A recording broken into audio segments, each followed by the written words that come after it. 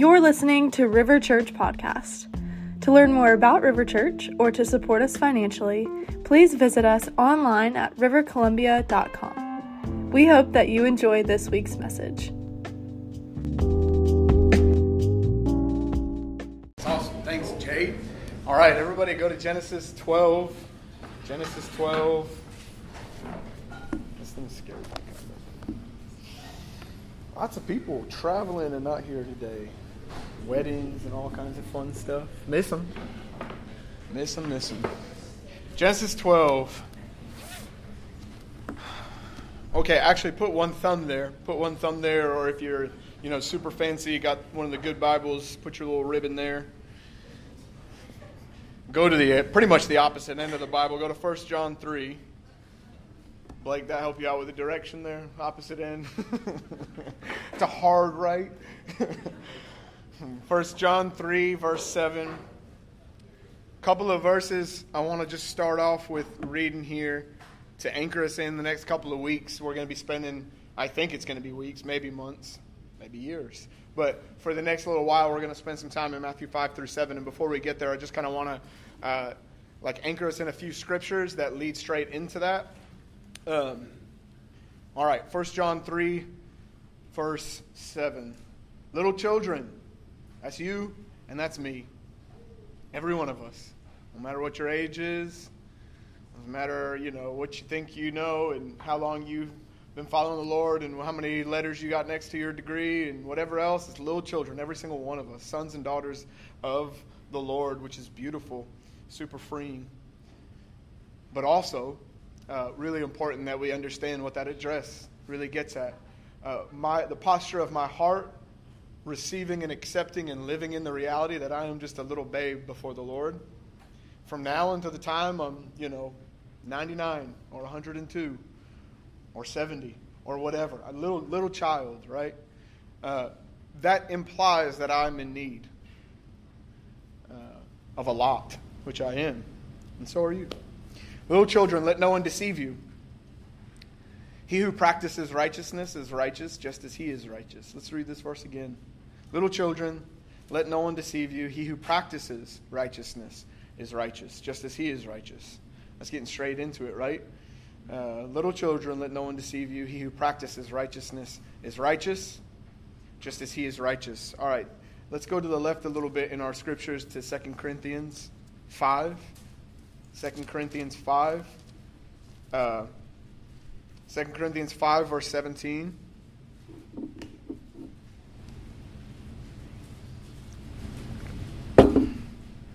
Second Corinthians 5, verse 17. Therefore, if anyone is in Christ, he is a new creation. All right, how many of you guys know, if you don't know this, you're about to know this. How many of you guys know that you were born under the curse of sin and by nature a child of wrath? That means that your heart opposed God, rebelled against God, distrusted God, didn't want to have anything to do with him. And like a child born in a country that inherits their citizenship, we as humanity inherited a nature that we didn't really work for, but we were brought right into or born right into. We were a sinner by nature. We rebelled against the Lord's heart.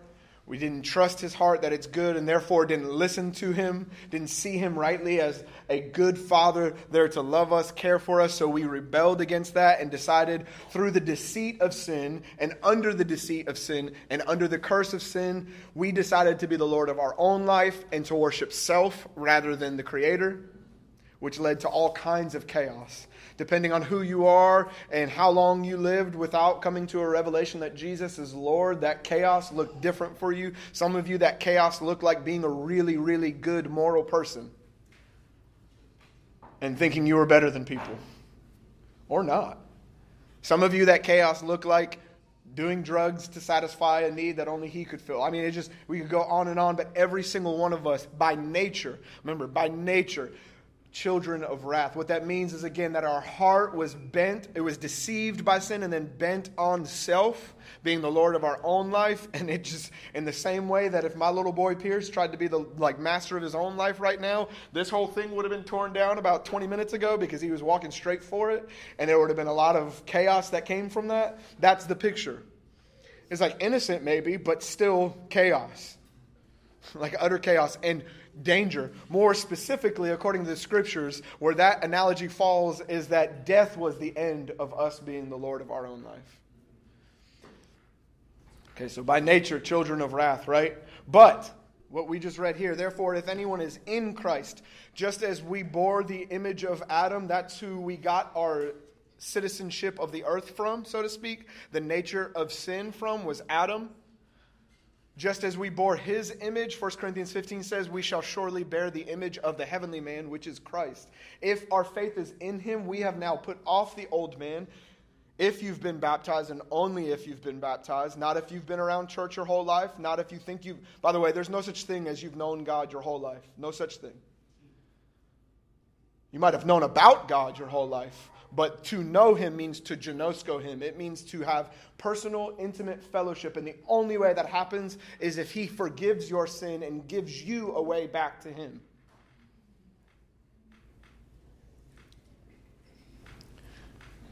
So, therefore, we are now, if we're in Christ, literally, like the picture is like up under him, up in him, like putting him on as a garment. If we're in Christ, we're a new creation. We have been born again to a living hope. If we've made that confession that Jesus is Lord, we've believed and confessed with our mouth and then believed in our heart that God raised him from the dead. We got in water. The old passed away. We died with Christ and we were raised to newness in life. Only then, and if that has taken place in your life, and only then are you a new creation. I'm not a new creation because I like how that sounds and it gets me through a day emotionally. I'm not a new creation because that sounds good and I want to get to heaven. That's not what that's about. I'm a new creation if my trust has been put in Jesus as Lord of my life, and I have given over all of my rights to him because I never had any to begin with. I've given him my spirit, my soul, and my body. Nothing about me is my own. I am a temple of the Holy Spirit. Again, to put it very clearly and plainly, the only way I'm a new creation is if I have confessed him as Lord with my mouth. I have believed in my heart that God raised him from the dead. This is Romans 10, right? And then I got in water. Got in water. Why got in water? Well, Romans 6 says it clearly, but number 2, Jesus modeled this perfectly for us. This is to fulfill all righteousness. Why would we need to fulfill all righteousness? So that we would get under the water, the old man would be taken off like a cloak, like a garment, and we would put on the new man. So that means that when I got under the water, the old nature stayed there, dead with Christ, because he died for my sin. And then I was raised above that water. And as soon as I was raised above that water by faith alone, not by emotion, not by tears, not by anything other than by simple trust. That's what faith means. Pistis is trust. It is not a feeling. That word faith gets weird today because people talk about faith in awkward, just silly ways, human ways. Faith is not anything other than simple trust and reliance on him.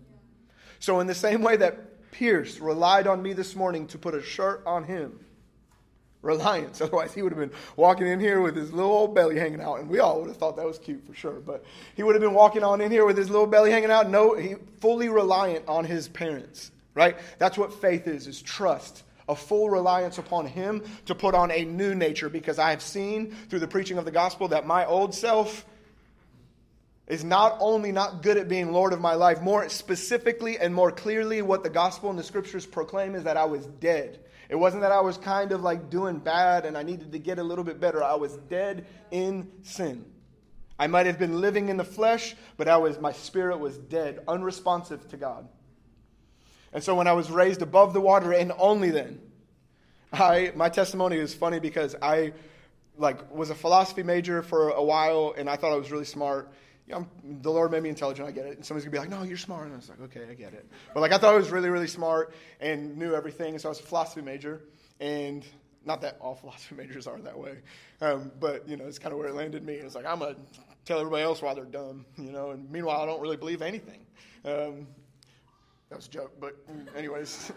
I was a philosophy major. My older sister, she came to know the Lord and was born again in like middle school age, maybe a little bit younger than that. I, gave her grief all her high school years, made fun of her, all that kind of stuff, told her she was silly and cheesy and weird and, all that kind of stuff. So I've asked for forgiveness from her. But eventually she got me to go to a place and get into a setting where I could just hear the gospel preached, like what I just talked about, where I could hear that preach. And I've told this story before, this testimony before. This was back at a church where they would give altar calls and invitations regularly, which was beautiful. And so I had never been in a service like that before. And so I'm hearing the gospel preached, and, something was going on inside of me. I had no idea, but I was like, this sounds pretty good. It's pretty great. And the guy, the preacher gives an altar call, and so I, thought what he was doing was asking everybody to stand up and raise their hand, like if they agreed or liked this. I don't know. That's just what was going through my mind. So I was like, yeah, sure. And so I stood up. You guys know what happens when you stand up in that setting, right? You get a swarm. It's beautiful, like a swarm of people. Like, hey, brother, you want to go pray? And I'm like, who the heck are you? What are you what is going on right now? And I'm standing there, and my sister, I could feel the go pray. And it's all really sweet stuff, not making light of any of them. But I long story short, was no, I'm good. And it was really awkward. They're like, oh, okay. Well, you just stood. And I was like, yeah, I thought he was just asking everybody to stand. Sorry. So I sit back down. We ride home. My sister's like, so why didn't you go talk to him about that? And I was like, what do you mean? I just I thought it was good. I don't know what you're saying right now. And she was like, well, why don't you talk to them? She's trying to graciously, without being forceful, lead me to confess Jesus as Lord. And I'm like, yeah, I thought it was good.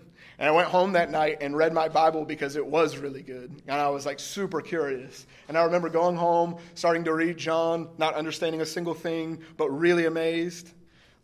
This is interesting. And so I started going by myself. Back then they had an evening service. There were 3 services. There was an evening service.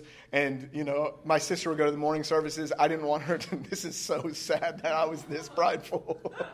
I didn't want her to know that I wanted to go. So I didn't go to the morning service with her. I decided to start to go to the evening service because I wanted to hear a little bit more about this. And I don't think they had really, the online thing wasn't as popular. Otherwise, I would have been all up in that online. Let me listen here by myself so nobody knows, keep my pride for a little while. And so I keep going, and then eventually, again, have a revelation that Jesus is Lord, and get baptized in water and raised above. Again, not knowing really any of what that meant, but faith was birthed in my heart.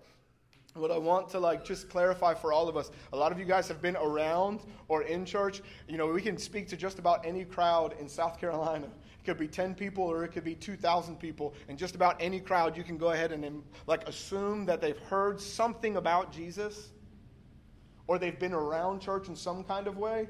And I just want you to know there is no such thing as knowing him all of your life. Because of sin. There is a reality, a very real reality, that he has pursued you and desired to know you all of your life. But we, all of us, this is what Romans says so clearly, so beautifully, you go read it later yourself, that we all have fallen short of the glory of God and went our own way. It's important that phrase gets clarified there, that we went our own way. Means we started to worship self. Some of us that looked like worshiping the God or the little g God of sexuality. So you decided what you believed about sexuality, and that possessed you and led you to be your own Lord. Some of you worship the God of greed, and so that led, among other things, and so that led you to live your whole life from that God. How can I make money? That's where I'm going to go to school. Do you see how that works, right? So these little g gods, they just take the place of Yahweh, and they end up dictating and running your life. Some of you, good morality was that idol. I want to be a good person. I want to do good. And you're like, gosh, that sounds harsh. It's yeah, well, it's not Jesus. A lot of people have tried really hard to be really good people and very philanthropic and amazing. And they've even done amazing things, but it doesn't bring about the life of heaven on earth. And so we get possessed by these ideas. I was possessed by the idea of basically pride, just wanting to be right about everything in my life, which technically is everything. But anyways, I was just possessed by it, that and pleasure. I just wanted to live my life for me. and get as much pleasure out of this little life, which I didn't even understand anyway. I wanted to get as much pleasure of it, so it led to all kinds of sexual immorality, all kinds of pride and self-righteousness and arrogance. I mean, it led to all of that. And in a moment, seeing Jesus as Lord and giving over all of my perceived rights, which weren't rights to begin with, giving myself entirely over to him, at a moment raised me to life in my heart. And then that confession was made with my mouth. But therefore, if anyone is in Christ, so that's what it means to be in Christ. We'll get to Matthew 5 here in a little bit. That's what it means to be in Christ. To be in Christ doesn't mean that I just say it. You know what James says about what James says about that? He's like, oh yeah, you say that even the demons believe in him. It's like there's got to be some works with this, some activating this faith that is said to be on the inside, that we hope is on the inside, but we've got to partner with it. And the beginning of that partnering with the faith that has been birthed in our heart is baptism. And so today, again, if you have never been born again, you need to get born again. That means you get saved. You need to also, from there, get baptized as soon as possible in water. Good news for you, we're all, again, taking a trip over there today to the other side of the river. When Dominion finishes this jazz up, we would just walk right down here to the river, but apparently they're doing something for a really long time. It's like a mystery. I don't even know. Somebody really a lot smarter than me with an engineering mind. Connor and I were talking the other day. I'm like, they're supposed to be cleaning the river? I'm getting way off subject. It's okay. They're supposed to be cleaning the river, and I know I sound probably, if they heard me talking right now, I'd be like, this guy's a dummy. It's okay. The one little pocket is cleaned out. I'm like, how does that clean the whole river? You know? Somebody riddle me that later. Okay. I trust that they're doing something that's cool, but I'm ready for that thing to be cleaned up so we can just go right down there after this. But poor us, we got to drive across the bridge to the other side of the river. Tough crowd this morning on the jokes. All right. Yeah, Sophie, you got it. Therefore, from now on, we regard no one according to the flesh, even though we have known Christ according to the flesh, yet we know him thus no longer. Verse 17, therefore, if anyone is in Christ, he is a new creation. Old things have passed away. Behold, all things have become new. You were a sinner. If you've been raised to newness in life, you are a slave to sin, is how Paul put it in Romans 6. You were a slave to sin. You were drug around no matter how much you thought it was your own ideas. You were drug around by sin. You were a slave to it. When you were raised to newness in life, you became a slave to righteousness. In the kingdom of heaven, not the domain of religion, but in the kingdom of heaven, it is totally illegal to call yourself a sinner if you believe in the name of Jesus to save you from your sin. That will bring about all kinds of weirdness. Calling yourself a sinner will bring about all kinds, if you're a new creation. If you're not a new creation, you totally are a sinner. Sorry. Get saved today.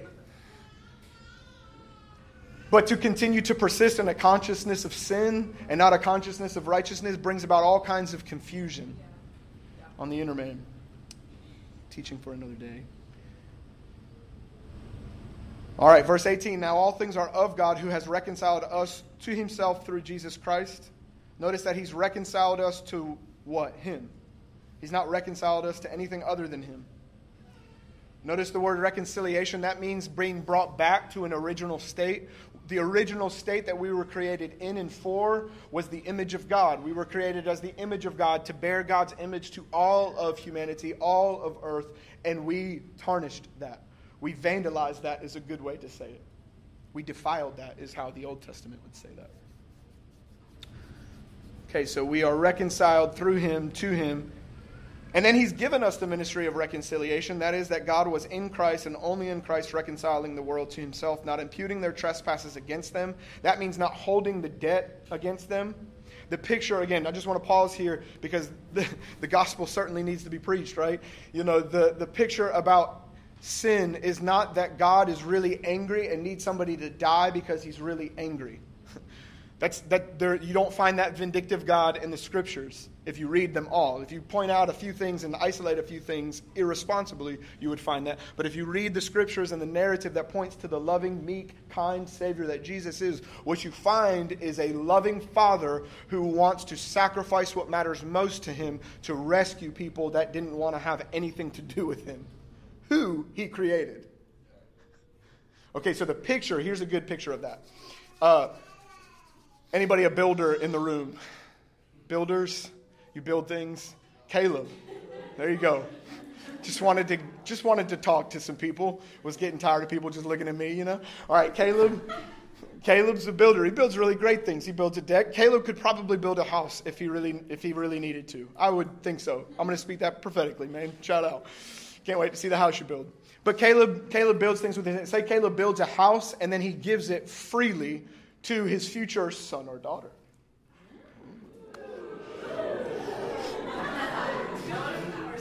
I don't know when I'm allowed to talk about stuff like gender reveal and pregnancy, so I just stay away from it and all that kind of stuff. Okay, so yeah, I could freely say that y'all are doing that today. Okay, they're finding out. I just don't know anymore. Okay, I think it's a little girl, but who knows? I don't, whatever. Matt, you think that too? All right. Every time I see Matt just waving his hand. Okay. So imagine Caleb builds a beautiful house. And this house, it's just gorgeous and it's amazing. And he builds this house and he builds it just for his little girl, possibly girl. Okay, I don't know anything you don't know. Lord hasn't told me anything. Okay, just don't want to ruin the fun. Okay, so say he builds this house for her and then he gives it to her freely and then she enters that house and just totally destroys it. You guys are like, dang, that stinks. Just all the furniture she doesn't take care of, but not only doesn't take care of, she rips up. She ends up actually burning the house down, and it hurts her and her family, right? Still alive, but it hurts them. They're defiled by it. This is the picture of what the Lord, what it looks like for sin to have a presence in our life. Is it not only, it takes what was meant for good. God destined us, gave us a temple, which is our body. And not only our body, but this whole earth. The Lord, at the beginning of the scriptures, his desire was that his temple would be the earth. Okay, so he made that, right? Yes. The Creator God made earth, just like Caleb made that house. He gave it to his children. We defiled that. So what he does is he pays for everything that needs to be repaired. Pays for it. In the scriptures, what this looks like in the Old Testament was that there was an atoning sacrifice needed because the Israelites had defiled the land. And so you would read about this ridiculous sacrifice that was constantly needed of the blood of bulls and goats and yada yada, and they had to cut them in half and it got gruesome. I was like, good Lord, this is crazy, right? And so that all of this blood was meant to pay for and reinstate purity back. Okay, so this house that's purchased, this temple that's purchased, this thing that's purchased for us to dwell in with God, we defiled. When we defiled that, there was a payment that is necessary. So now the blood of Jesus washes us clean of that guilt of doing wrong and brings us back into the Father's house that he prepared for us, which is the presence of God, meant to flow and function in all of earth. Available to us now.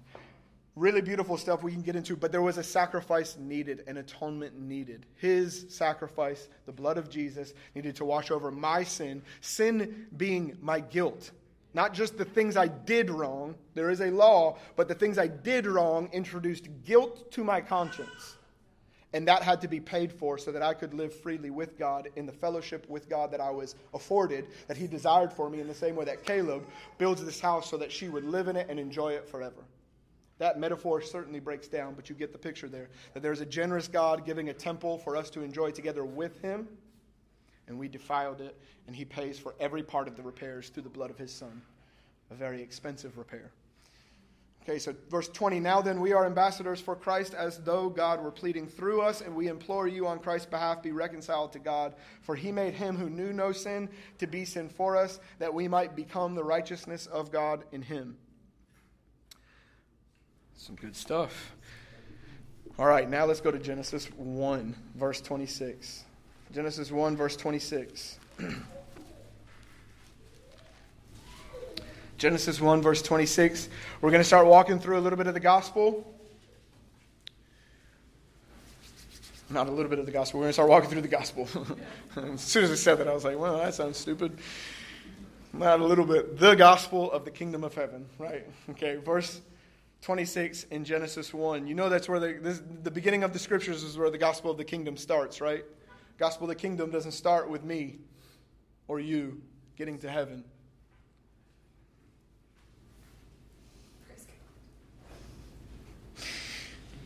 All right. Then God said, verse 26, let us make man in our image according to our likeness. Let them have dominion over the fish of the sea and over the birds of the air and over the cattle and over all the earth and over every creeping thing that creeps on the earth.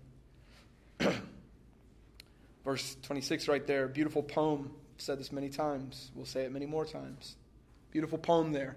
Speaking of the fact that humanity has been given, again, this temple, this house, this place of fellowship with God, and they're to have dominion over it. They're to be the image bearers, like we're about to read, of God on earth. There could be no higher honor. So God created man in his own image, and in the image of God he created him, male and female, he created them. Then God blessed them. The first action after he created them was to bless them. First action after he created them was to bless them. And God said to them, be fruitful and multiply, fill the earth and subdue it. Have dominion over the fish of the sea, over the birds of the air, and over every living thing that moves on the earth. So the first action, I really want to hone in on this. The first action from Yahweh, which is the name of God of the Bible, the Creator God, Yahweh, who created everything, you and me included. The first action was to bless. Okay, go to Genesis 12. What we find in between Genesis 1 and Genesis 12 is that humanity rebelled, came under the deceit of sin. The deceit of sin, the temptation of sin and the temptation of the enemy in Genesis 2 and 3 was essentially that God can't be trusted. And that led to a slew of activity that was terrible, brings in sin into the world. Sin reigned through death. Death was now introduced, and so God wants to restore his blessing. If you guys have been a part of River for a little while, you know we've just walked through the covenants, all of them. It's amazing. You should go back and listen to it again and again and again. If you haven't been in those teachings, I would encourage you to go back and listen to them because they're so important to our proper understanding of the gospel of the kingdom of heaven. But God, after humanity rebels against him, chooses to bring his blessing back to earth through a family. He doesn't choose to eliminate them and restart. He saves them and preserves them through Noah and then chooses a family, and in hopes that through the family of Abraham, he would bring his blessing back to earth, and then God and man, Yahweh and humanity, would dwell as one on earth forever. Heaven on earth. That's heaven on earth. Genesis 12, let's read this together. Yahweh said to Abram, this is verse 1, get out of your country, from your family, and from your father's house, to a land that I will show you. I'll make you a great nation, and I will bless you, and make your name great, and you shall be a blessing. Lots of blessing language, right? The Lord's heart for the earth is to bless it. It's not to eliminate it. I don't know what kind of crazy preacher you ever heard who was just mad at himself and had to be mad at everybody else. But the Lord's heart is not to eliminate the earth. It's to bless it. Now, there's quite a price to pay for that, for sure. But his heart for it is to bless it, is to preserve it, is to recreate it, is to regenerate it, is to rescue it from all forms of darkness and sin and evil and death. I will bless those who bless you, and I will curse him who curses you. And in you all the families of the earth shall be blessed. Go with me to Exodus 19. These two passages of Scripture, Genesis 12, 1 through 3, and Exodus 19, foundational, essential. Some of you have been born again recently. Praise God. You get to hear the simple gospel of the kingdom of heaven and just go right into it, that your life, our life as a follower of Jesus is not about getting somewhere so that I will achieve my idea of personal destiny. The life of a follower of Jesus is living as one that has been rescued from sin so that I can be a vehicle of blessing to all of the world, set apart for his holy name. Believing, we'll get to that in a second. Okay. Exodus 19, verse 4. You have seen what I did to the Egyptians and how I bore you on eagle's wings and brought you to myself. Now therefore, and I'm just pause for a second because I am going over a lot, just not even mentioning a lot of things that happened throughout Genesis and at the beginning of Exodus. But essentially, God rescued his people from slavery and he destroyed who was oppressing them miraculously. And so Moses comes to the mountain to hear instruction from the Lord on how they're to live, and God comes down on that mountain and starts speaking with him. He says, you've seen what I did to the Egyptians, how I bore you on eagle's wings and brought you to myself. Now therefore, if you will indeed obey my voice, and keep my covenant, then you shall be a special treasure to me above all people, for all the earth is mine. He cares. And you shall be to me a kingdom of priests and a holy nation. Come on, the heart of the gospel of the kingdom of heaven is God. That God wants to have personal fellowship with you. What it means for you to be a priest is that you have access to God and you represent Him. It means you're an image bearer. There are many traditions that have interesting understandings and beautiful understandings of the priesthood, but biblically what the priesthood is at its simplest understanding is what Adam and Eve were in the garden, is they had direct access to God. They had direct access to God. They had direct access to God, and they could take His blessing, because He is nothing but blessing, nothing but generous, and that can flow through them to all of earth. So they would tend the garden and keep it. They would cultivate it with beauty. They would bring blessing to the earth, and they would enjoy that with the Lord. That sounds like heaven, right? It's because it is. But I just want you to see what was lost. What was lost when sin was introduced to Adam and Eve was access to God was lost, not because God was mad, but because humanity chose that. They said, don't want access to God, I would rather eat an apple. Sounds like, don't want access to God, I would rather have a lot of money. That's what it sounds like present day. Don't want access to God, I would rather just be whoever I wanted to be sexually. Don't want access to God, I would rather just be really successful. You just go down the list. Choose something other than Him, and sin is what has deceived humanity's mind. And so what happened was God chooses them again. So I don't know, again, I've talked about this many times. You get rejected. I don't know how many of you guys, your first reaction to getting rejected was to extend yourself again, but mine was not. I was rejected in the 7th grade. I've told this story before. First time, earliest time, I was rejected. 7th grade, supposed to go to the movies with this girl I really liked. She said she was going to meet me there. We get there. I get there. I'm waiting on her. I've got food for her, food for me, waiting in the movie theater. And then I'm like, where is she? Look up a couple rows, and she's back there with her friends, not sitting with me. And boy, did I feel rejected. And the first thing I did not do was go and say, you know what, let me try again. I was like, I hate her. I hate her. I hate her so much. I didn't heal from that for years. I mean, come on, That's somebody I didn't create. That's somebody I didn't even love. I just was like, I don't know what was going on, but something was going on, and I just wanted to be, and so, but just think about if you created something and someone, and they literally don't even give you the dignity of saying, I don't want to have anything to do with you. They just leave. What the Father's heart in response to that was to wait and restore, to wait and restore, to wait and restore. It wasn't to eliminate. It wasn't to write us off. It wasn't to say, you know what, I'm just going to, because He can do that, He could have just been like, done, going to restart humanity completely. But He preserved them through Noah. And then He chooses a family. And then that family rebels against Him and the whole rest of Genesis. And then they find themselves in slavery again. And He's like, I guess I got to save them again. So He goes and saves them. And then He says, here's who I want you to be. I want you to obey my voice, not because He needs to be needed, but because He wants to love us. Some of us, it's hard to understand obedience because you think obedience is centered around somebody else getting something. And for the Lord, do you understand that for me to obey His voice is for my good, not His good? For me to be instructed to obey His voice has nothing to... He is so far from being insecure. He has no need. He has everything.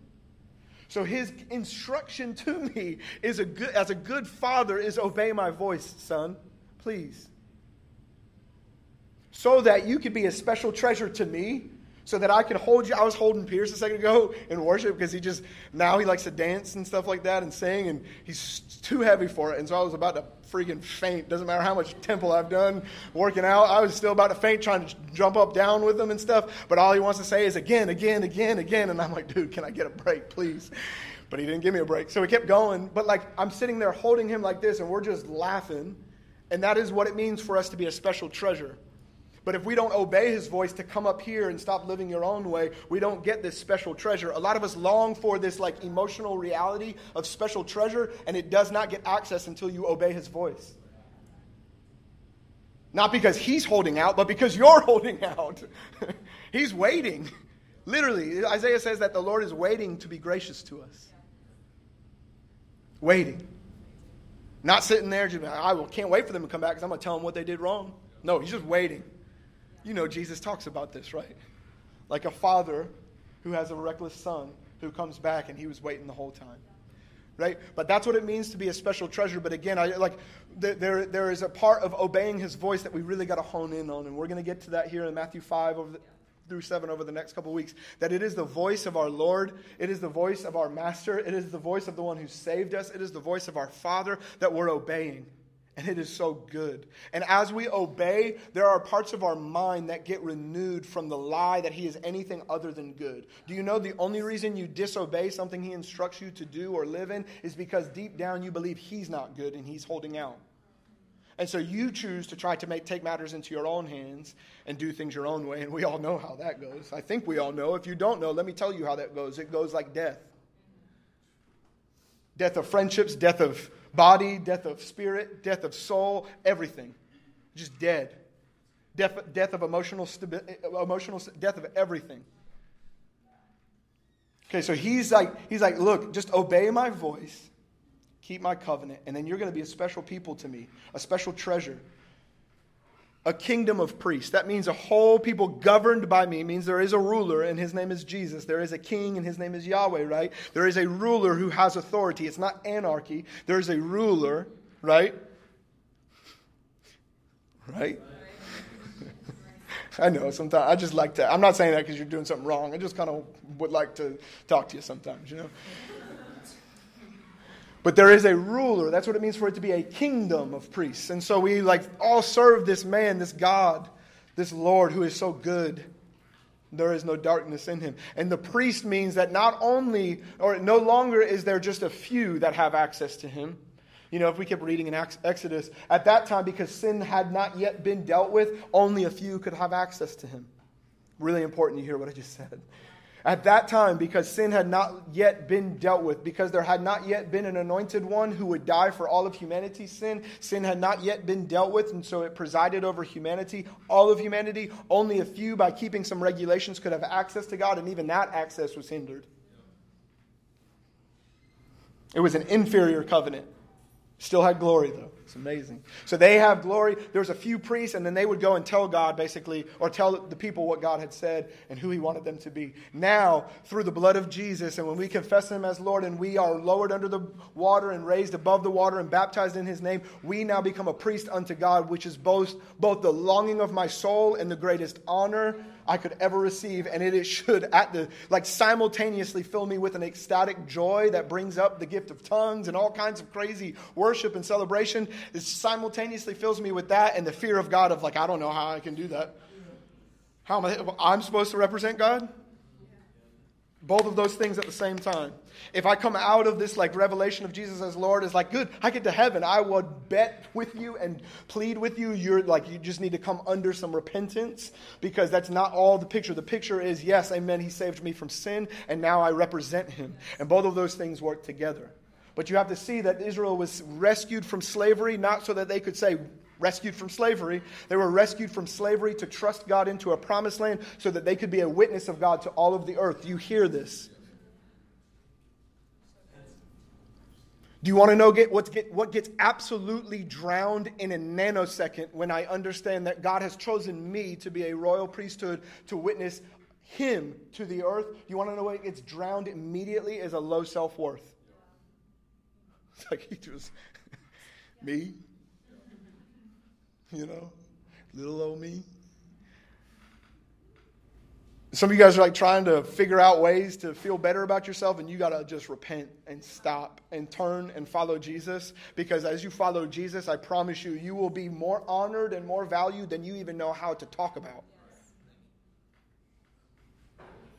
If you're waiting for your business to succeed, to feel honored and valued, let me go ahead and let you know that that's going to end poorly. Your business be your business, but know that the value that you so long for comes from him locking eyes with you and saying, you are my chosen representative on earth. Holy nation. A holy nation. The word holy literally means to be set apart from him. That word nation means a literal separate people group governed by a ruler. It baffles me sometimes. It should be more clear. I'm going to see if I can articulate this right. If I don't articulate it right, I'll let you know. Don't listen to it. It should be more clear that people know that I belong to the nation of the kingdom of heaven. It should be more clear to the people around me that that is the case than if somebody came from a foreign country speaking a foreign language and somebody would immediately know, oh yeah, that person's from so-and-so country because they're speaking so-and-so language. Do you see what I'm saying? Like it's clear. It's like, okay, they're from a foreign country. They have an accent. There's something different about them. Their traditions are different. And it would take 5 minutes to know that somebody's from a foreign country. I just wonder how many of us, if an unbeliever actually lived with us all week long, would they actually know? Would they actually know that you were from a foreign country, a foreign nation, a holy nation? And listen, you can hear that and that can condemn you so quickly, or that could convict you. That's what the Spirit's wanting to do, is to convict you and mold you and shape you. Look, some of you, as I say that, you're like, no, and you feel embarrassed and condemned. I need you to know that that is not what's coming out of my mouth that condemns you. That's the accuser that wants to keep you from living in fullness of life. Because you want to know how easy fullness of life is? Right here, right now, as you hear that, it's like, oh, that wouldn't be true of me. I'm going to repent because I want that to be true of me. You're like, no other rain dance? Nope, no rain dance. You ain't got to go jump through a bunch of holes. It's just like repent. That's what the conviction of sin is. It's the greatest gift. You understand that, right? If I don't have the conviction of sin, I'll never know him. Some of us really you live so soulish that you call conviction condemnation. And I just want you to stop talking about that altogether and just bet on the things that you don't like to hear being conviction. You should be like, oh, I didn't like the way that sounded. Just know, every time you hear that, like in the body, I'm not talking about everywhere else, I'm talking about in the body, because I need you to know there is not a single person here, especially those that lead this family, that want anything other than for you to know him and be known by him. That's the only thing going on here. And so if you hear something that offends, chances are it's offended me and us more than it's offended you. And then second, why not just bet on it being good? And if it doesn't end up being the greatest, I don't know, I promise you'll start to see a little bit of shift, though. Just be like, man, why is God going to talk about my life like that? An unbeliever would know their love, though, if they spend some time with me. It's like, well, that's great. Would they know that you're a holy nation? Would they know that you love Jesus, or would they be like, oh, they know Jesus? Unfortunately, I was in ministry for several years, and if an unbeliever would have walked with me in my life for a week, they would have been like, ministry? I don't even know about that. I don't even know if that man knows Jesus. I didn't know he knows Jesus. That's way off. There should be an accent to how I say things. There should be an aroma that comes off my life. There should be words that come out of my mouth. There should be conversations. I get so convicted being around some family members of mine because they're very passionate about things that like certain medicines. And I get very convicted that we're sitting at a dinner table and we're talking about an issue in someone's body, and this person is so passionate about a medicine, and I'm sitting here with the living God, the Spirit of the living God inside of me. They're like, yeah, just do this. And I'm like, waiting for the conversation to end. Come on, I've been there. Look, and I'm saying there are things like that. It's like, people are like, well, have you tried to have any, like sitting in a conversation. Sitting in a conversation, witnessing a conversation between a family member and another family member. Some family member or friend is like upset and depressed, and this other family member is like, well, if you would just get around these people, you go to the university, go to school, you meet some friends there. People are more passionate about their university than I am about the living God. That can't be the case. Look, welcome to the... I get convicted about this stuff just as you guys sometimes think I'm just saying things to get... No, I'm right here with you, you know? It's like, I know that he is Lord, and it's not something that I have opened my eyes up to, and I have come to an opinion of myself. It has been opened to me. My eyes have been opened by the Lord to this truth that I did not create, that he's Lord and he's the only one that can save. People ought to know. There should be, again, the way Paul talked about it in his letters is that there's a fragrance that ought to be coming off of us. Not perfection. You know, not some kind of like rules, but if you love someone, you talk about them. If you have been affected by something, you talk about it. And so a lot of times the good news is if you're not like, if he isn't a part of your life, your everyday life, the good news is you can go back to him and get affected by him. And watch you just let it fly like a river. The wrong thing we do is now I just got to go talk about him. It's like, no, get in the secret place, get affected by him and watch him come out of you. But know that there is no, like this new covenant that we're about to get into talking about in Matthew 5. I promise I'm going to get there. This new covenant is not a call to relaxation. This new covenant is not a call to just anarchy and living however we want to live. This new covenant is a rising, is a bringing up of the standard of righteous living. Right. So Exodus 19, I know my chair is squeaky. A people obedient to his voice, a people who are a special treasure. Makes me think of when Jesus talked about pearls of great treasure. You guys didn't know that he was talking about you. A people who priest unto him, that means we have access to him and we image bear him.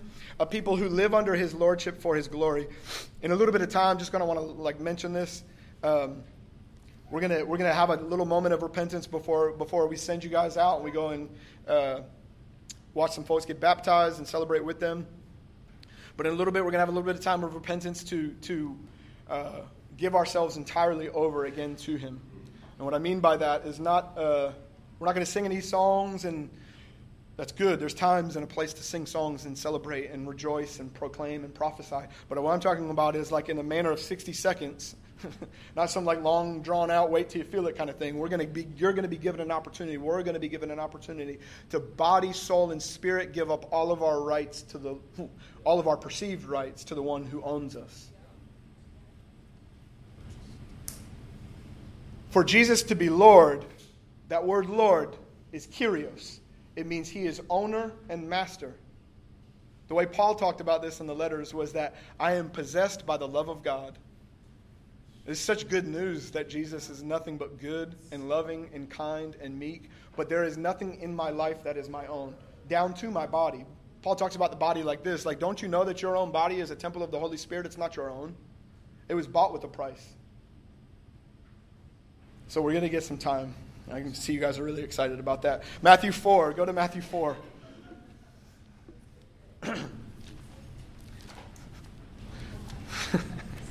Matthew 4.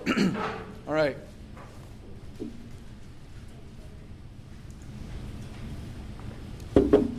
Come on, Matthew 4, verse 23. Matthew 4, verse 23. This is a beautiful summary of what the beginning of Jesus' ministry looked like. You know, just to remind you, something you probably already know, what I'm not doing right now and what anybody who is with integrity teaching the word isn't doing is giving you opinions and ideas. We're just relaying the word as best as we can see it. And it's just beautiful. Before we get into the rest of what I'm going to read, I just want you to pause for a second and consider what you're holding in your hands and hearing with your ears. That you're reading an account of the living Son of God that graced earth and lived in a way that no human had ever lived. Before we get to his words, I also want to just kind of like reintroduce you to the reality of Jesus being Lord and what that means about his words. A lot of times I tend to kind of want to treat Jesus' words as advice. Some of you guys are like, oh, that stings for you. I hear his words and I'm like, oh, that's like a good older mentor giving me a little bit of advice, you know? And I don't like consciously think that, but sometimes it's easy to slip into like, do you understand that he is fully God, defining reality for us? Why does he have that authority, and how did he get that authority? Because he defeated death. Not only because he defeated death, but because he was given that authority by his Father. And his triumph over death revealed that he had all authority. And so, you guys hear what I'm saying, right? Like, he has the authority to tell me, regardless of how much I understand it, regardless of whether I know Greek or not, regardless of whether I know all of like what I think I need to know, like he is the Lord. That is what his death now proclaims. That can be disagreed with, certainly. There's many people who don't believe in that. But for those that follow him, and for everybody who does disagree with that, I would plead with you, he is the Lord. He is the Lord. He is the Lord. Repent and turn to Jesus and listen to him. Do your best to follow him. Right? But before we get into this, I just want you to let your heart be refreshed in the reality that we're not hearing the words of some wise old sage who had some good things to say to us. We're hearing the words of the Son of God and his followers. All right, Jesus went about all Galilee, teaching in their synagogues, preaching the gospel of the kingdom, and healing all kinds of sickness and all kinds of disease among the people. If you need a good summary of what true kingdom of heaven ministry looks like, there it is. Teaching, preaching, healing. You're like, oh, I kind of like the teaching part. It's like, cool, your preferences don't matter, and neither do mine.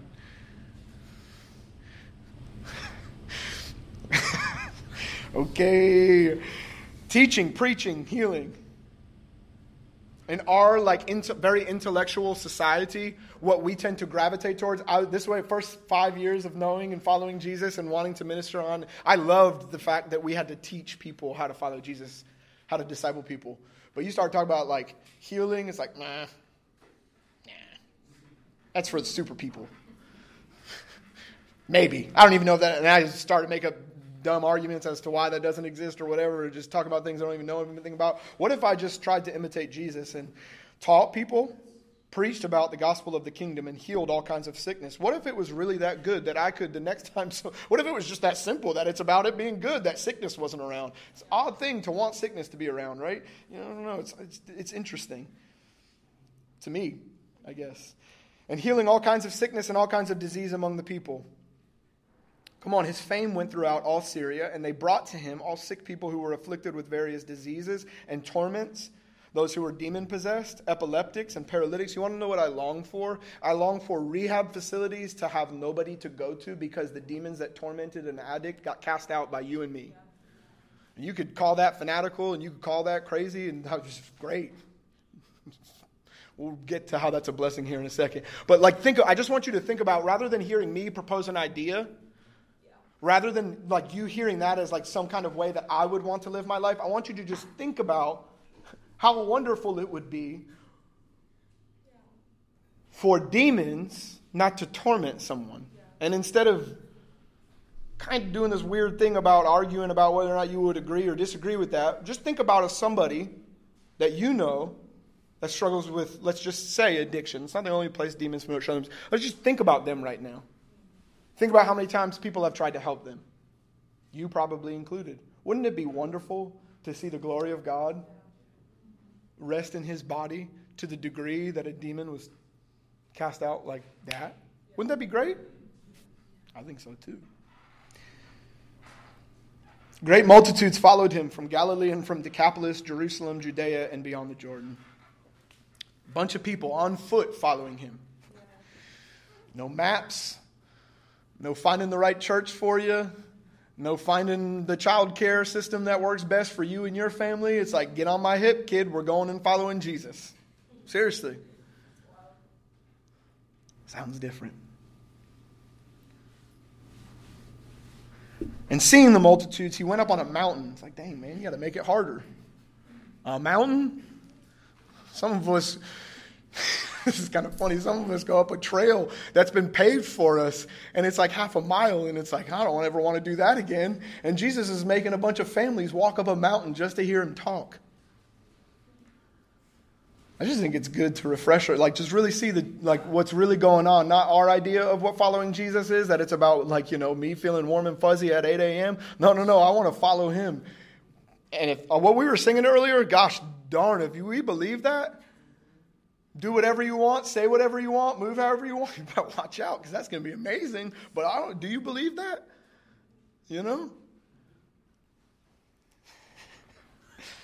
And seeing the multitudes, he went up on a mountain. It just cracks me up.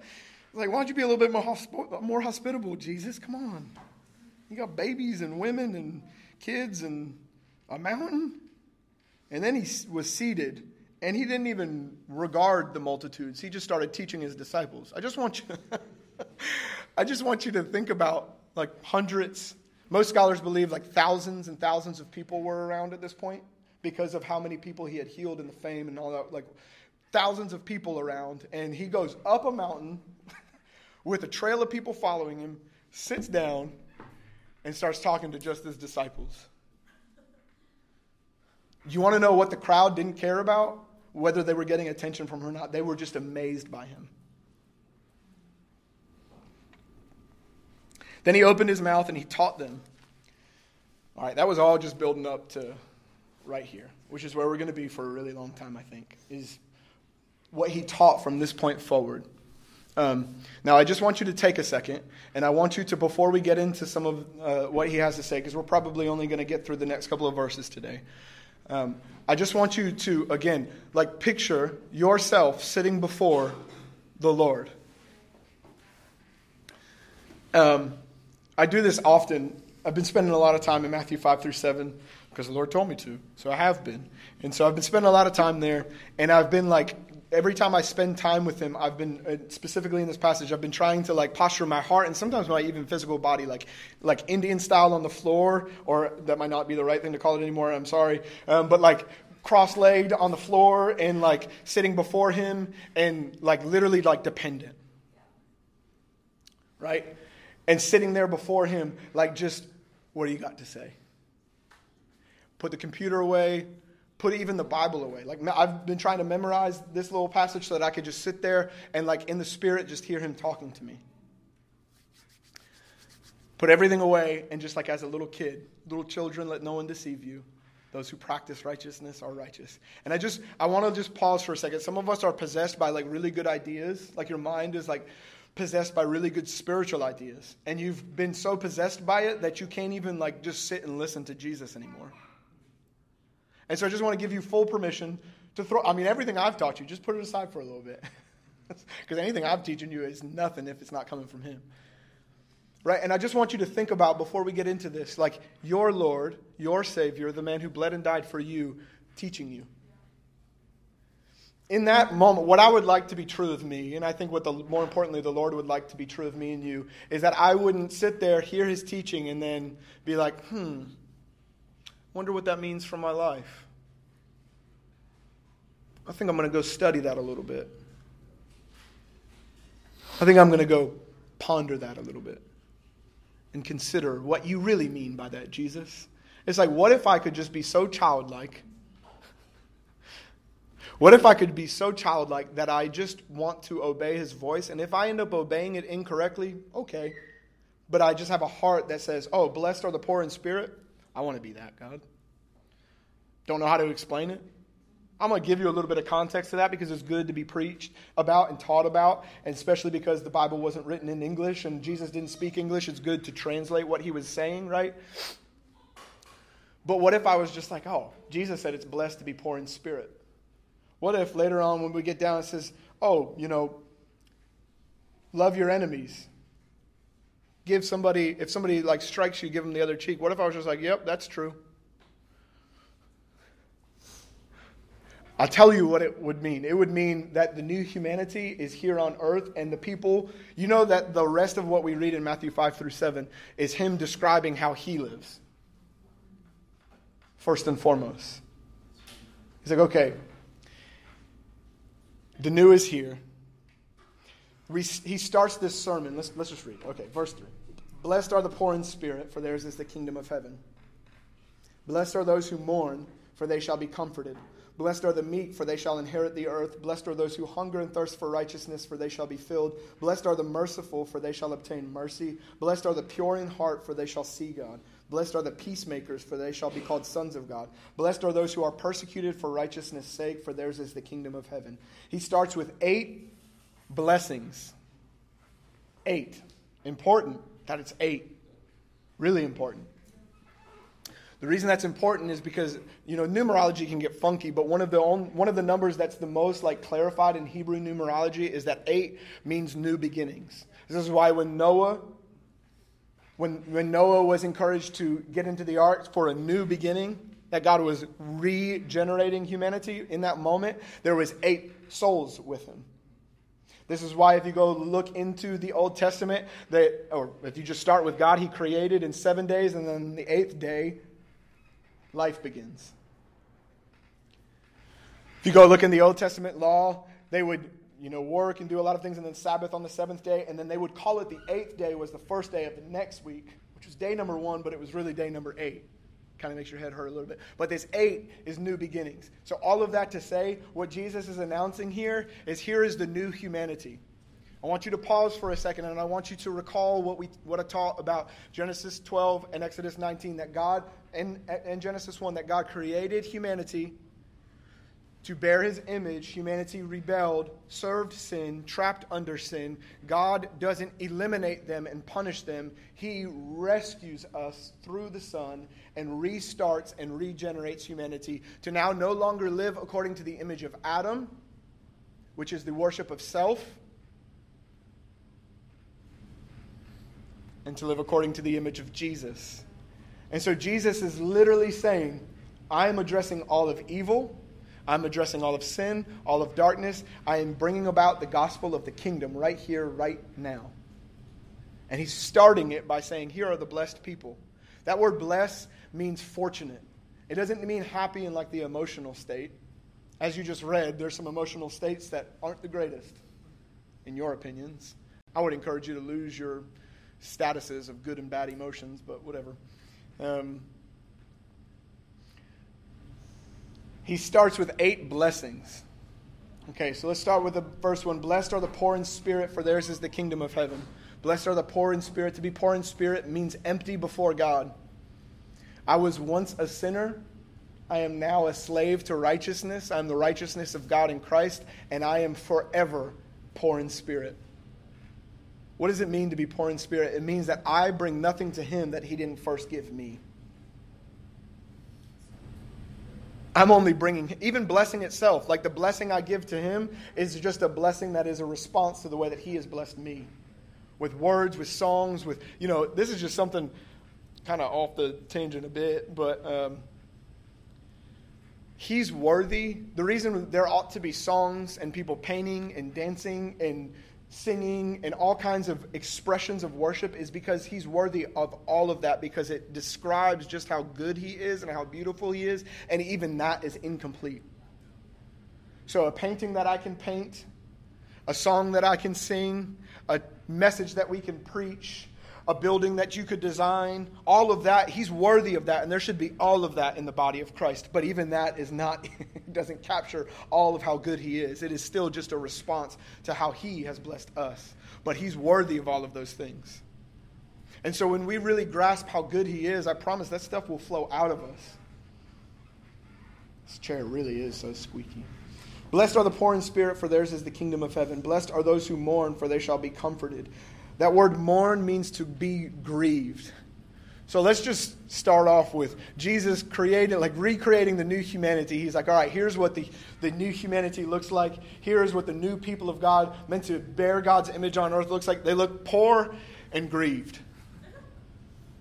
It's like, worldly way of thinking is you should be powerful and happy.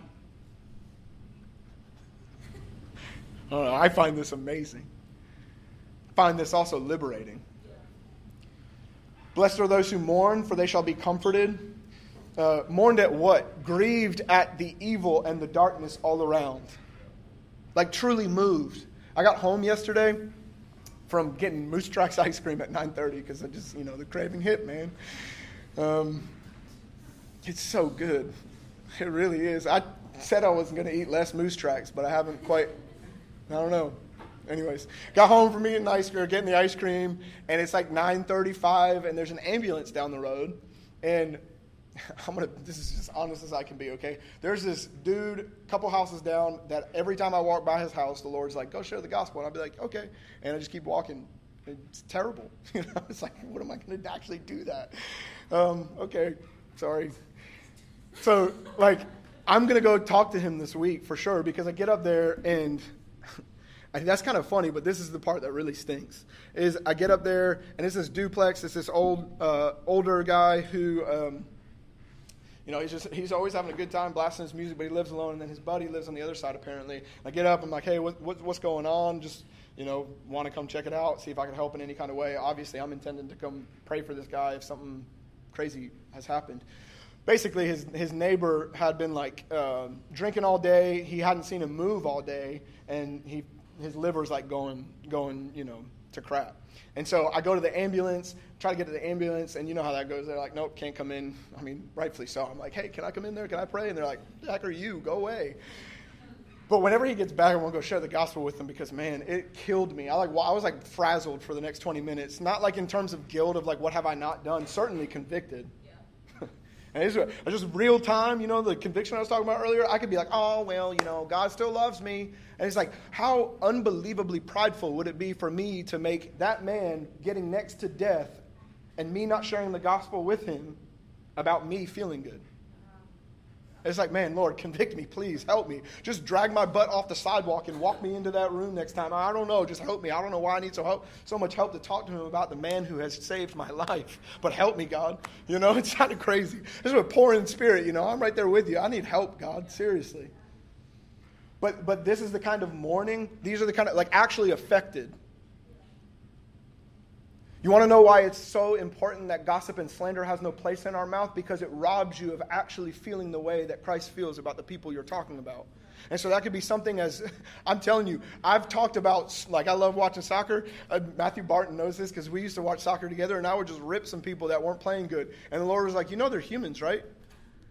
I'm like, yeah, but it's just a sports game, God. He's like, you're not telling me anything I don't know. They're humans. It's like, I know that sounds silly, but this is the kind of people that he wants in the world. Do you understand how much heaven would flood the world if we all mourned for people that we wanted to talk poorly about? That's what Jesus did. The people that killed him, he blessed. You ain't got nobody, as far as I know, that's trying to kill you. Just think about that. The people that wronged him, the people that said, oh, no, you're no son of God. You have a demon. He's like, I love you so much. I'm going to die for you. Right? This is he was moved to the deepest parts. If we read the Gospels, it says that he went over to Jerusalem and he was moved with such compassion. That word moved with compassion means moved in the inner parts. In the inward parts, in the guts. So when he says, blessed are those who mourn, for they shall be comforted, it means, are you affected by what goes on around you? Or have you taken this self-righteous mentality of well, I've got mine. Reason number 5,000 why the doctrine of you just getting to heaven is not what the gospel of the kingdom of heaven is about. It's not about you exiting this bad place and, looking at everybody else like, oh, it sucks for them. I'll go tell them how they're wrong. No. It's getting so moved with compassion that you would give your very life for them the same way Jesus did. This is what love is. Come on, you guys hearing this, right? This is the gospel. It's amazing. Blessed are the meek, for they shall inherit the earth. Do you want to know what that word meek means? It means a content people. A content people. Are you content?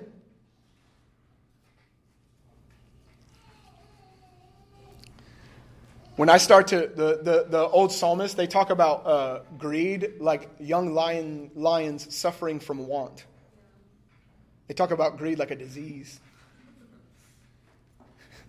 But what creates the reality in me and you that I no longer need anything? It's him. I've got him. What else could I need? Blessed are the meek, for they shall inherit the earth. Blessed are those who hunger and thirst for righteousness, for they shall be filled. So far we are a poor, grieving, content, hungry people. Poor, grieved, meek or content, hungry people. Come on, this sounds like the new humanity, doesn't it? You're like, yeah, but what about the part where I get really excited? This is it.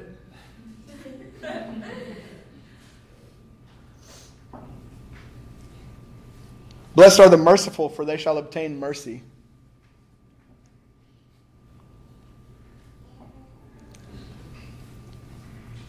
Blessed are the pure in heart, for they shall see God. Come on, we got a poor people who grieve, who are content and hungry. Riddle me that. Who are merciful. I tell this story sometimes. Like a couple months ago, I was like, this is back when my office was like on the side of the house. I was sitting there reading, and I just hear a bang. I'm like, that didn't sound good. Sucks for whoever's car that was. And like 5 minutes later, I realized that was my car. And so I walked outside, and I was like, just find this. It was super sad. I was finding this like old fella. You could tell he's like been recently hired by this construction company, and he's like been sent out to run errands for them. And you could tell, like, I don't know if it's just the discernment of the Holy Spirit or what, but like I could tell, like he was just like about to just, boil over in anger at himself. Like he was just like freaking out. Some of that's not discernment of the Holy Spirit. You just kind of be a dummy not to see it, He's just like pissed at himself, so mad. He had cracked my taillight. I was expecting by the sound of it for the whole back end of my truck to be like, caved in and be like, well, no more Tacoma, But I walk out there, it's just like a little glass tailgate, It's just busted off. You go order a new one for like $70 or something like that. If it's cheaper somewhere, somebody let me know. But I like go out there and the guy's like freaking out. This is such a silly like example of being merciful. But he's like freaking out. He's like, dude, I'm so sorry. I mean, I didn't even get a chance to say anything. He's like acting like he just ran over my first, second, and third kid. I'm like, dude, just like, it's okay, man. Like, it's just a taillight. He's like, I mean, I'll pay whatever. I just don't tell my boss. I'll pay whatever. I'll pay double. I'll fix it for you. I promise. I know how to do this stuff. I mean, he's like talking like can't get a breath in. I'm like, I don't know if you just heard me, man. It's all right. Like, I'll pay for it. Like, just go about your day, man. It's good. And he was like, he like gave me this like awkward stare. We just like did that weird thing where he just like look at each other for a second. I'm like, so, you good? And so I just like asked him what his name was because I got too awkward. It felt weird. I was like, what's your name? Started talking about whatever else. It was just like a simple, like, you talk about like heaven on earth. That's heaven on earth. Comes out of us when we believe in him. There's no law for that. It's like, oh, my car's hit. I'm going to go bless him.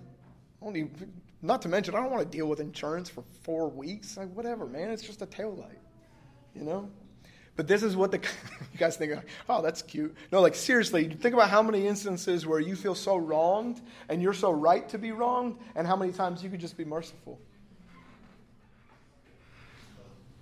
The only way we do that is not by right way of like coming up with some ideas. The only way we do that is if we have seen who he is. You want to know who's been wronged more than every one of us? Him. The ones that he created, he came to them and they did not receive him. And he said, you know what? I'm not going to hold that against you. So if my taillight gets hit, that's nothing, Alrighty. Blessed are the pure in heart, for they shall see God. All I need is to see him. Blessed are the peacemakers, for they shall be called sons of God. Peacemakers. Blessed are those who are persecuted for righteousness' sake, for theirs is the kingdom of heaven.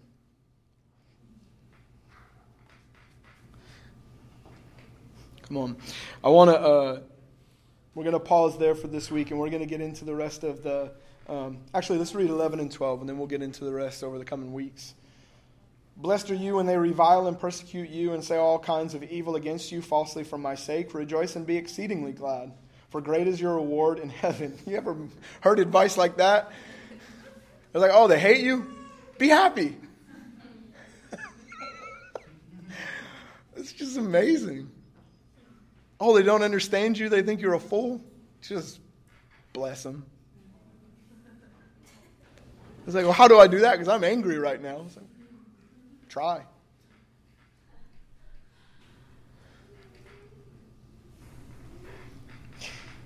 Blessed are you when they revile and persecute you and say all kinds of evil against you falsely for my sake. Oh, we're not talking, I'm just doing whatever. Rejoice and be exceedingly glad, for great is your reward in heaven, for so they persecuted the prophets who were before you. Come on. All right, we're going to end here by going to John 3. Will you go to John 3 with me? John 3. John 3. A couple of invitations, or really just one invitation. Just want to get into a couple of scriptures. Really important that you get there, though. John 3, verse 3. John 3, verse 3. Gosh, the old humanity has no ability to live like Jesus. Those commands that we just started reading and those blessings we just started reading, we got no ability to be that person without Him. But we're intended and designed to be that person with Him. John 3, Jesus answered him in verse 3. Jesus answered Nicodemus. He said, "Most assuredly I say to you, unless one is born again, he cannot see the kingdom of God." Nicodemus, rightly so, said to him, "How can a man be born when he is old? Can he enter a second time into his mother's womb and be born?" The exact response every single one of us gave him. Jesus answered, "Most assuredly I say to you, unless one is born of water and the Spirit, he cannot enter the kingdom of God. That which is born of the flesh is flesh, and that which is born of the Spirit is spirit. Do not marvel that I said to you, you must be born again. The wind blows where it wishes, and you hear the sound of it, but cannot tell where it comes from and where it goes. So is everyone who is born of the Spirit." Come on, when were you... these are rhetorical questions right now that I really want to plead with you, and I really want to encourage you to consider right here, right now. When were you born again? When did you put your faith in Jesus? When did He save you from your sins? When did He rescue you from that? When did you repent of your sin, turn to Him, and confess Him as Lord of your life? Let's go to Romans 10 together right quick. Romans 10.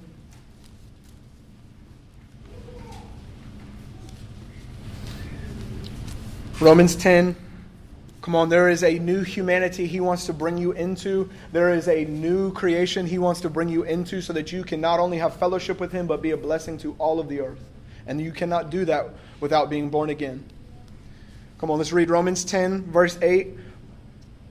But what does it say? The word is near you, in your mouth and in your heart.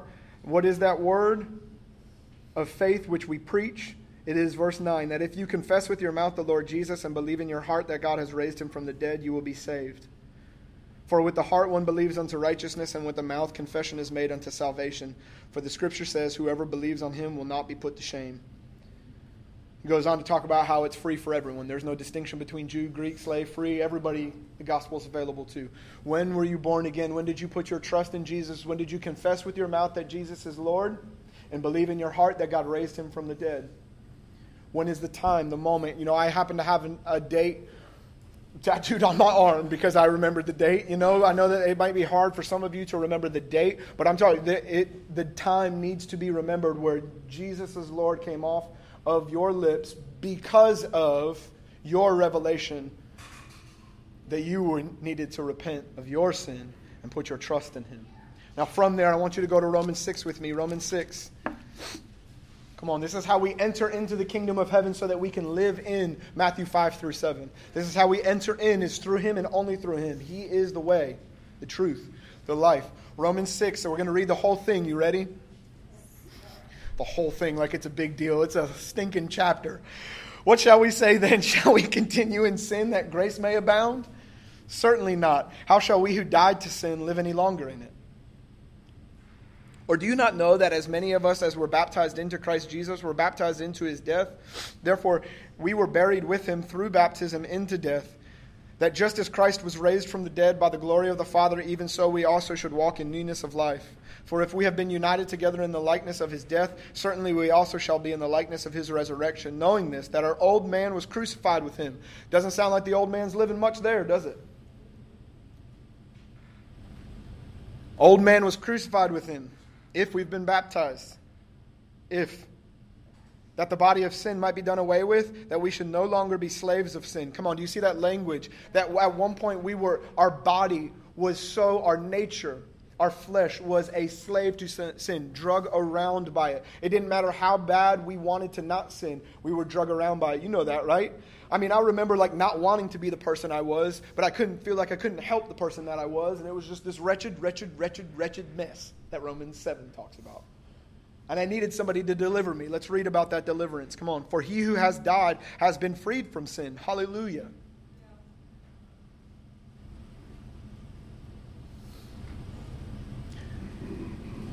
Now, if we died with Christ, we believe that we also shall live with Him, knowing that Christ, having been raised from the dead, dies no more. Death no longer has dominion over Him. For the death that He died to sin once for all. But the life that He lives to God.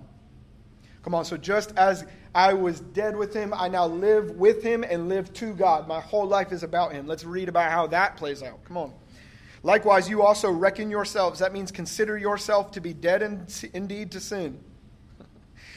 Man, oh man, when I actually read that, I don't know what I was doing the first 500 times I read Romans 6 through 11, but when the Holy Spirit opened my eyes to what that just says, that I'm to not any longer consider myself alive to sin. I was liberated in ways from the power of sin.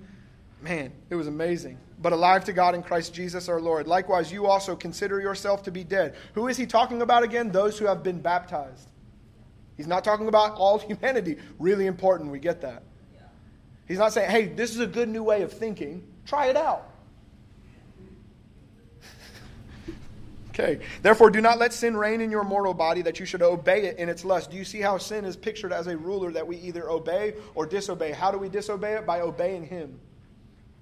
And do not present your members as instruments of unrighteousness to sin, but present yourselves to God as being alive from the dead, and your members as instruments of righteousness to God. Wow. Present yourself to God. Does it sound like you have much of everything that you are to him, giving all of your perceived rights over to him? I'm a slave to you, Lord. That's the only gospel of the kingdom of heaven. That's the only way unto salvation. No hanging on to dignity, right? For sin shall not have dominion over you, for you are not under law, but under grace. What then? Shall we sin because we are not under law, but under grace? Absolutely, certainly not. The translation of certainly not is like emphatic, emphatic, emphatic. It's like a picture of, in the Greek language, is like, absolutely not. I think that's funny, okay. Everybody looked at me like I was insane. Do you not know that to whom you present yourselves slaves to obey, you are that one's slaves in whom you obey? Whether of sin leading to death or of obedience leading to righteousness. But God be thanked that though you were slaves of sin, yet you obeyed from the heart. Come on, there's that word obey again. From the heart, that form of doctrine to which you were delivered or saved. And having been set free from sin, you became slaves of righteousness. I speak in human terms because of the weakness of your flesh. In other words, he said, I got to use an analogy so that you understand what actually happened. For just as you presented your members as slaves of uncleanness and lawlessness, leading to more lawlessness, so now present your members as slaves of righteousness for holiness. For when you were slaves of sin, you were free in regard to righteousness. What does that mean? Verse 20. For when you were slaves of sin, you were free in regards to righteousness. It means that when you were a slave to sin, you had no ability to live righteous. No ability, none at all. What fruit, though, did you have in the things of which you are now ashamed? For the end of those things is death. But now, having been set free from sin and having become slaves of God.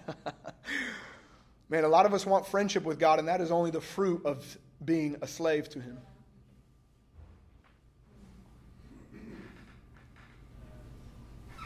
You want to know the only reason I would recoil and kind of turn away about being a slave unto God is if I believe he's anything other than good. If I know he's good, and and the Spirit has opened my eyes through the picture of Jesus, the life of Jesus, that God is altogether good, it's like, I'll be his slave forever. What could be better? Nothing. For the wages of sin is death, but the gift of eternal life, gift of God is eternal life in Christ Jesus our Lord. I want to just give an invitation. First, I want you to consider, and really like the simple questions. When were you born again? When were you baptized? If you have not been baptized in water, under the water, immersed in water, raised above the water, you have not been baptized according to the Scriptures. So no, you could have been dedicated as a baby, sprinkled. That's wonderful. That's amazing. Beautiful that there was a testimony of wanting some kind of, like the Lord to have possession of your life. That's amazing. That's great. That wasn't baptism. It's not the baptism that the Scriptures speak to. It's not the baptism that Jesus modeled for us, where he literally, think about this, he modeled it for us. He didn't need to get clean. He was just modeling it for us. He's like, I got to fulfill all righteousness. This is what it means. I've got to get under the water, raised above the water. Simple question. This is the reason why 2 people are getting baptized today is because they've recently been born again. They've confessed Jesus as Lord with their mouth, and they've gotten in the water following that confession to signify newness of life. Trying to follow Jesus without putting on the new man, impossible, miserable, you'll fail at it the rest of your life. Why is this water so important? I mean, just let's get coffee this week and I can tell you more, but better yet, just read your Bible, Romans 5 through 6, 5, 6, 7, and 8, But when were you born again? When were you baptized in water? Under the water, raised again. I want you to consider that for 30 seconds, and then I'm just going to give an invitation if you want to follow the Lord and you want to confess Him as Lord. And if there's nobody in here today that wants to do that, that's quite all right. I would plead with you to follow Him.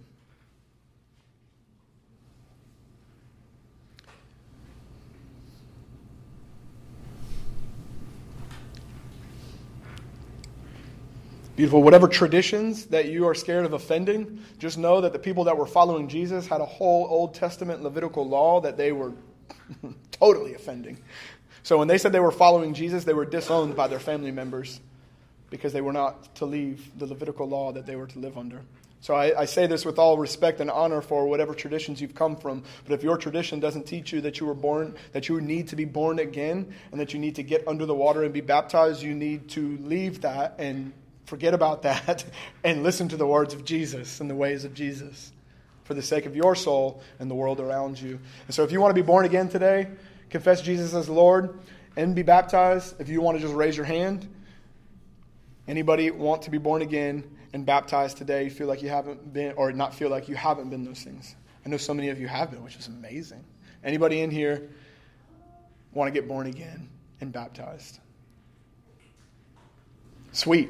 Here's how we'll send everybody out. We're going to clean everything up, and then we're going to go over. Joshua and Ben are going to get baptized. It's going to be amazing. And so it's going to be wonderful. Can't wait.